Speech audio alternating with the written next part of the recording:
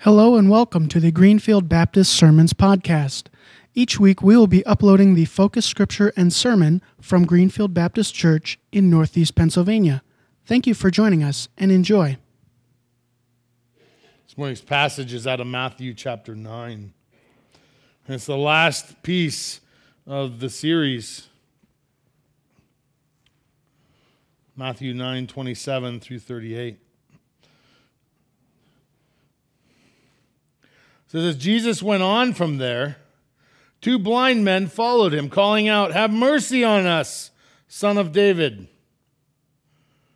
When he had gone indoors, the blind men came to him, and he asked them, "Do you believe that I am able to do this?" "Yes, Lord," they replied. And then he touched their eyes and said, "According to your faith, let it be done to you." And their sight was restored. Jesus warned them sternly, "See that no one knows about this." But they went out and spread the news about him all over the region. While they were going out, a man was demon-possessed and could not talk and was brought to Jesus. And when the demon was driven out, the man who had been mute spoke. The crowd was amazed and said, "Nothing like this has ever been seen in Israel." But the Pharisees said, "It is by the prince of demons that he drives out demons." Jesus went through all the towns and villages, teaching in their synagogues, proclaiming the good news of the kingdom and healing every disease and sickness. When he saw the crowds, he had compassion on them because they were harassed and helpless like sheep without a shepherd. Then he said to his disciples, "The harvest is plentiful, but the workers are few. Ask the Lord of the harvest, therefore, to send out workers into his harvest field." May God add his blessing as we continue. Thank you for having mercy upon each one of us. Thank you for being a good, good God. In your name we pray. Amen. You may be seated. And you may run if you're a kid. No, wait, I don't know if that's true. Your parents might yell at you. I won't, though. I have a question. I never asked this question before, but I'm going to ask it this morning. Yeah, I know. How many of you read the title this morning? Put your hand up. I just want to know. All right. How many care about the title of the sermon? All right, Amy does. That's good. Jesse does, and Kenny. Okay, I just wanted to know. I just want you to know that I toil over the title of the sermon every week. I toil over it because in my mind, I have to, it kind of sets the course of where the week is going. And you may not know this, but by Tuesday, that secretary we got, she's a slave driver. She's like, "Tuesday, I need the date. I need it. I need the scripture. I need the title, and I need all the music." I'm not even ready. I'm still trying to figure out the week before Tuesday. Not really. She does a good job. But that title, I always tell her, "I'm going to give you a title, but you can't use it until like Thursday because I need to make sure that's where God is leading us in the week." And I want to preface this with, this week had plenty to do. There's no doubt about it. And I was reminded this morning about all the things that happened in these four walls this week and how much time and energy and effort was put forth. The senior banquet had been months in the making. We had Lonzo's showing and funeral. There were Bible studies, the healing journey. We had 20 people on Wednesday night for Bible study. I want to encourage you, I want to encourage you to come. I want to see if we can fill up that whole room and have to move. That's my goal. Maybe we'll have to move outside. I don't know where we'll move to. But we had a great discussion for an hour and 10 minutes, and we had to quit because kids were getting out and they needed to take their parents home to get to bed. So many things, so many people involved in all of these different things that have going on that are called ministry. And I want to preface today's sermon with the understanding that this is not poking at the things we don't do, but rather reminding us that we're on the right track and asking ourselves in the process, are there things that God is leading me to, moving me in a direction towards that I am maybe not doing at this moment? So I don't want you to take it as well, Brentley said this morning, the countdown was heavy. It was a bit heavy, but I think it was heavy enough to remind us about what we're here for. And that's a good thing. Today we finish up the series that really has connected our mission statement, our mission mandate, right? Which is to be a neighbor, to make neighbors, and to build God's neighborhood. And we have been watching and walking through that as Jesus walked this earth in Matthew chapter 9. And so we've been in Matthew chapter 9 for a whole month. But I felt like it was important to see. Matthew spells out what Jesus' ministry of healing looked like. And you may remember that the vision that I believe God has for us is to be a hospital, to help people heal, to grow in their faith, to get healing so that they can share the gospel with others. And so today we see I wrote this down, I got to say it. In today's episode, Jesus will be coming to a very busy end of the day. He's been doing miracles and teachings all day, right? We saw those last week and the week before. He's been doing these miracles. It's been a long day.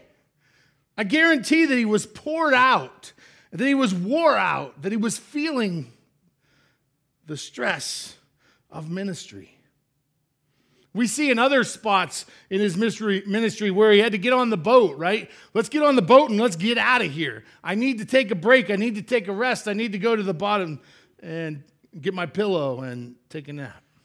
Let's go to the other side where there's no people. I'm feeling like Jesus was feeling that in this passage. It says he's working his way out of the city. I'm assuming that there's a crowd following him, right? Because that's kind of historically what would go on. He would do these miracles and be teaching, and people would be following. And the only thing he could do would be to get out of town. In fact, Scripture says in other places that he would slip away. As he's trying to get out, maybe he's going to have a hamburger. I don't know. It doesn't say. But he's obviously going out of the town. The scripture this morning starts out with two men who were blind, and we don't know how they got blind or what it took when they had become blind. Whoa. But as he's moving out, I'm assuming that these blind men were in this area just hoping, like the woman who had touched the hem of his garment, to be close enough, to be maybe in the way that when Jesus turned around, they would be there and they would be healed from their blindness. Because blindness, especially in that day, what could they do? They were beggars. They barely would subside, barely make it. And there was no optometrist. I was at the optometrist this week, and they didn't have one of those to be able to check their eyes and see if they could do a surgery or take care of it. And a lot of commentators say that back in that day, that because of the lack of health care and cleanliness, that eye injuries and different viruses and infections would take their eyesight. So losing your eyesight would have been a more common thing than it is today. We have ways to stop that or slow that down, right? We know if we're dealing with something, we can go, and they do all kinds of things today, shots and creams and cataract. Someone was just telling me about their cataract surgery, and just so many things they can do today that they couldn't do then. And so as these people realize that Jesus is getting out of town, he's going, what do they say? What do they call him? Son of David. Have mercy on us, Son of David. Have mercy. Son of David, that was like a line they said when they were looking for the Messiah. They knew it wasn't King David's son. It was in the lineage of David himself. But when they recognized that he was going to leave and they might not get a chance to talk to him or to get healed or even just to spend time, they knew that he could heal them. He says he goes indoors. I don't know if he was trying to give them the slip. I don't know if he stopped for food. I don't know. It doesn't just say. It just says he went indoors. And the blind men figured out where he was. And they came to him. And he asked the question he's asking every one of these in this chapter. Do you believe that I can do this? Do you believe? Do you have faith that I can heal you? Do you have the faith that it takes to be healed? Jesus is pointing at their spiritual issue in the middle of a physical concern. Do you have the faith it takes to be healed? And they answer, yes, Lord. They were in a spot where they didn't have there was no other choice. They're blind. They can't see. They're going to be stuck in this for the rest of their life. Their only hope is Jesus. Yes, Lord, I believe you can heal me. And he says, according to your faith, this will be done. And he touches their eyes and they were restored. He touches their eyes and boom, they can see. They haven't been able to see for a long time. Again, we see Jesus healing a physical infirmity, but asking about the more important infirmity, their spiritual concern. It says, do you have faith? We have a responsibility, church. In today's passage, I'm just convinced that Jesus is reminding his disciples, those who are following him, that we have a responsibility to go and to make disciples of all nations, to go and to be committed in our faith, to share our faith with others. I love that video for the Plan A part. I just love it. We are the Plan A. God wants to use us. Not only wants to, he expects to use us. We are the vehicle he's going to use to share his story with us. Guaranteed that if you ask yourself this question, who was the first person who helped me understand my faith? Someone will be in your sight. There'll be someone in your mind's eye. Someone will be in front of you, right? For me, it was my grandma. I can remember my grandma taking me to church long before my parents first went. My grandma made sure that I got to church. And then I had a Sunday school teacher. And she wanted to make sure that I understood what the gospel meant. And then my parents helped cement that as I got a little older. And then I went to a summer camp where I recommitted my life and my faith. And I can remember that. I can remember the speaker. I can remember going forward. And then I can remember a good friend who said you need to get life in order for your family. And I can remember the next person and the next person. So I got to quit talking because some of it might be you guys. Those were all people before I was here. But we all have those people who have made a difference in our life.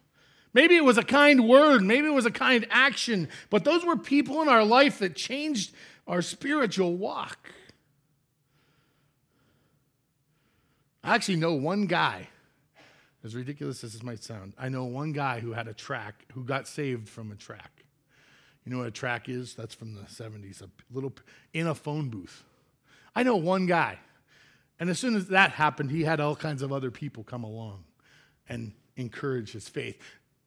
Listen, there are people in our path who help us get closer to God. And we all have that responsibility to be disciples. The problem is sometimes we're not committed to that. We're like, I'll take my present, but it's just extra to tell someone else about God. That countdown said, what about the 6.5 billion people, and where are they going for eternity? That's heavy. What used to be a bigger percentage has become a smaller. Do you realize that Christians from other countries are coming to America as missionaries to share the gospel with Americans?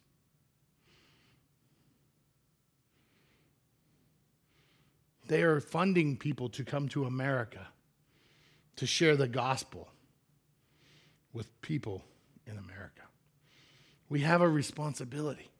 I'm not asking you to go out on the street. I'm not asking you to tell 100 people. What I'm asking you to think about is telling one person or investing time in a small group of people, maybe for your family.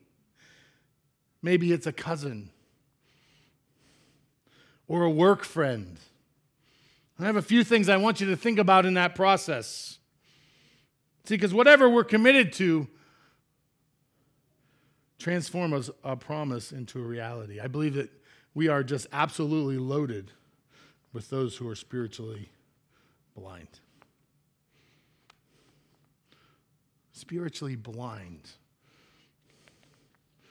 I appreciate the ministries in this church. But you know what I appreciate even more than that? I appreciate the ministries of people who go and have lunch and ask for prayer for their waitress, or who befriend their waitress or waiter, or if they go through the same line at Walmart or they go to the same store and make friends with people and they get their name. Some of us are better at it than others, there's no doubt. Some of us are just naturals. But I appreciate those people who are willing to put themselves out there. You don't have to beat them with the Bible, but you need to love on them like Jesus loved on us.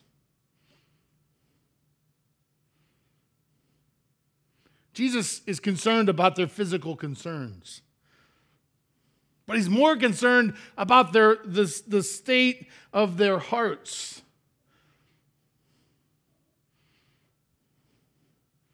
And church, maybe we need to be a little bit more concerned about the state of their hearts.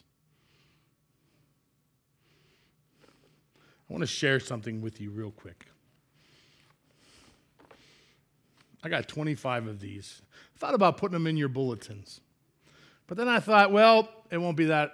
It'll just be in your bulletin like all the other inserts. I have 25 of these, and I gave Brentley 25.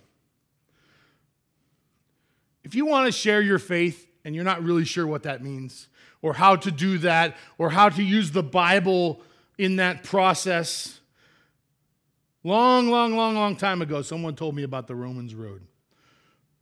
It's legitimately 4 different passages that walk you through the gospel, that help you help someone else understand the gospel. My encouragement would be to write down in your Bible or mark on them. In my Bible, I put a 1 next to the first one and a 2 in my Bible, so that if I have my Bible anywhere close to me, I can grab it. I can say, here's number 1, here's number 2. And over the years, I've memorized it because I've shared it a gazillion times. If you're interested in sharing your faith, but you're not really sure what that looks like, I want to give you some help. I want to help you walk through that process. And the reason I have these and that Brentley has these is so that we know who to pray for. Because we're realists. We know that not everyone is here ready to share their faith like that. But if you want a copy, the last thing I want is 50 copies of this when I get done today. I want you to share your faith, to feel comfortable And let other people understand your testimony, your story, how God worked in your life. I promise you that if you take a paper and you study, God is going to, I know this is scary, put somebody in your path.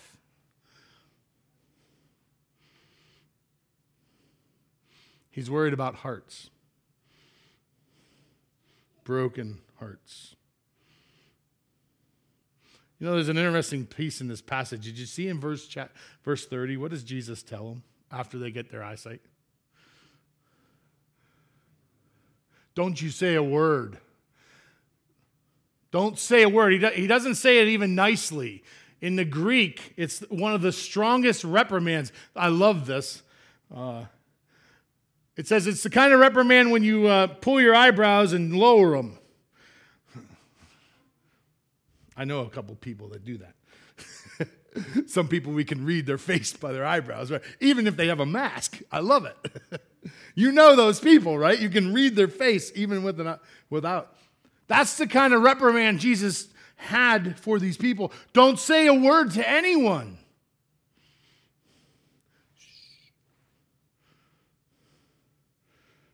Any ideas why? Excuse me. Any ideas why? I choke on my saliva. That was weird. Any ideas why he would say, don't tell anybody? What's that? Hostile situation?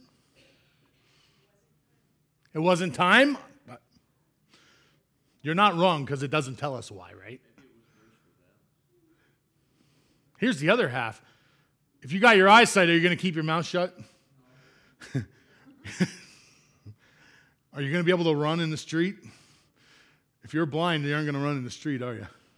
You're not going to be screaming and hollering and doing your normal thing. You have been changed. And Jesus knew they were going to say anything anyway, but it wasn't the time, and Jesus didn't want that taking away from what his real plan and message was. They saw the physical attributes being changed, but these people had faith issues that were changed. How about the next guy? The guy that was demon possessed. Did you see he couldn't talk? He couldn't say an intelligible word.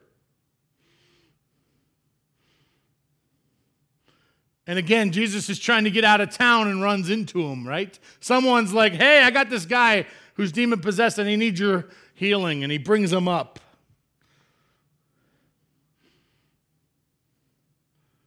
It doesn't tell us what the demon-possessed man said. Any suggestions of what he might have said?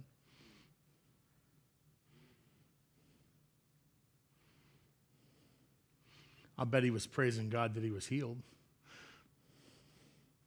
I'll bet he was praising God and thankful that God had taken away that demon.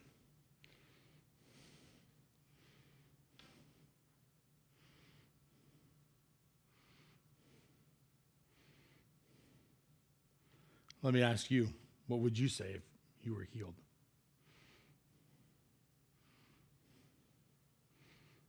It says he went through all the towns and villages, teaching and preaching the good news. Did you notice the good news of the kingdom was before the healing and disease of sickness? His faith was the focus, was it not? Faith was the focus of Jesus' ministry here. Sometimes we get it backwards. Sometimes we get it backwards. Sometimes I get it backwards. When I go and visit someone in the hospital,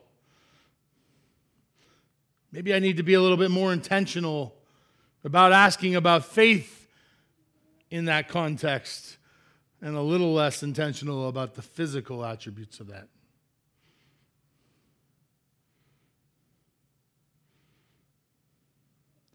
He ends by telling the disciples that the harvest is plenty. Help wanted. Have you noticed on Buffalo Road? I laugh. I don't laugh. It's not laugh in a funny part, but it's a laugh in a... We went past Perkins, it was a help wanted. We went past McDonald's, it was a help wanted. We went to Arby's was having open interviews, which was help wanted. Aldi's has a help wanted. It was either Pizza Hut or KFC this week had help wanted.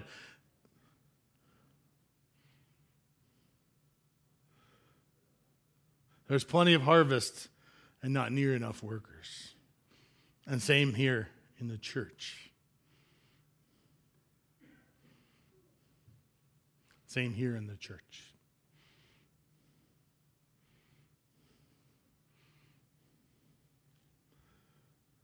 Maybe we need to be more intentional about praying for those who are in our friends, our family, our connections who aren't believers. I don't know where we're at the end times, but I can tell you we're getting closer, right? We're a day closer. I don't know, and if you do, I'm scared because Scripture's pretty plain. Jesus said, I don't know. So if you know, I'm concerned. Here's the reality. We need to be praying for those we come in contact with. Praying for those we might come in contact with. Praying for our sisters and brothers, for our family members, for those opportunities to share. Time is short. Time is short.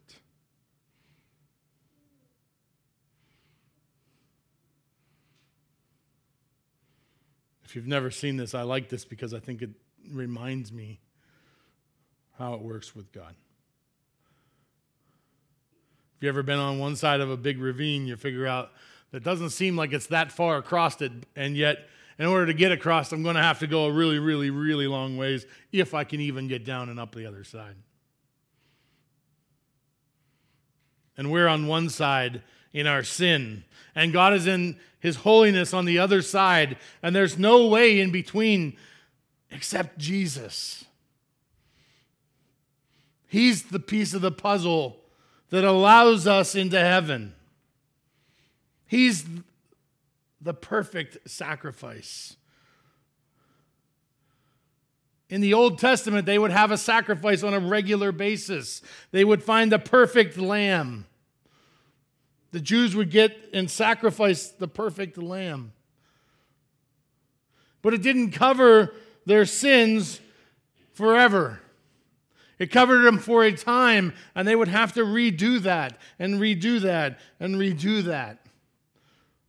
And then the Lamb of God, came and took care of that once and for all.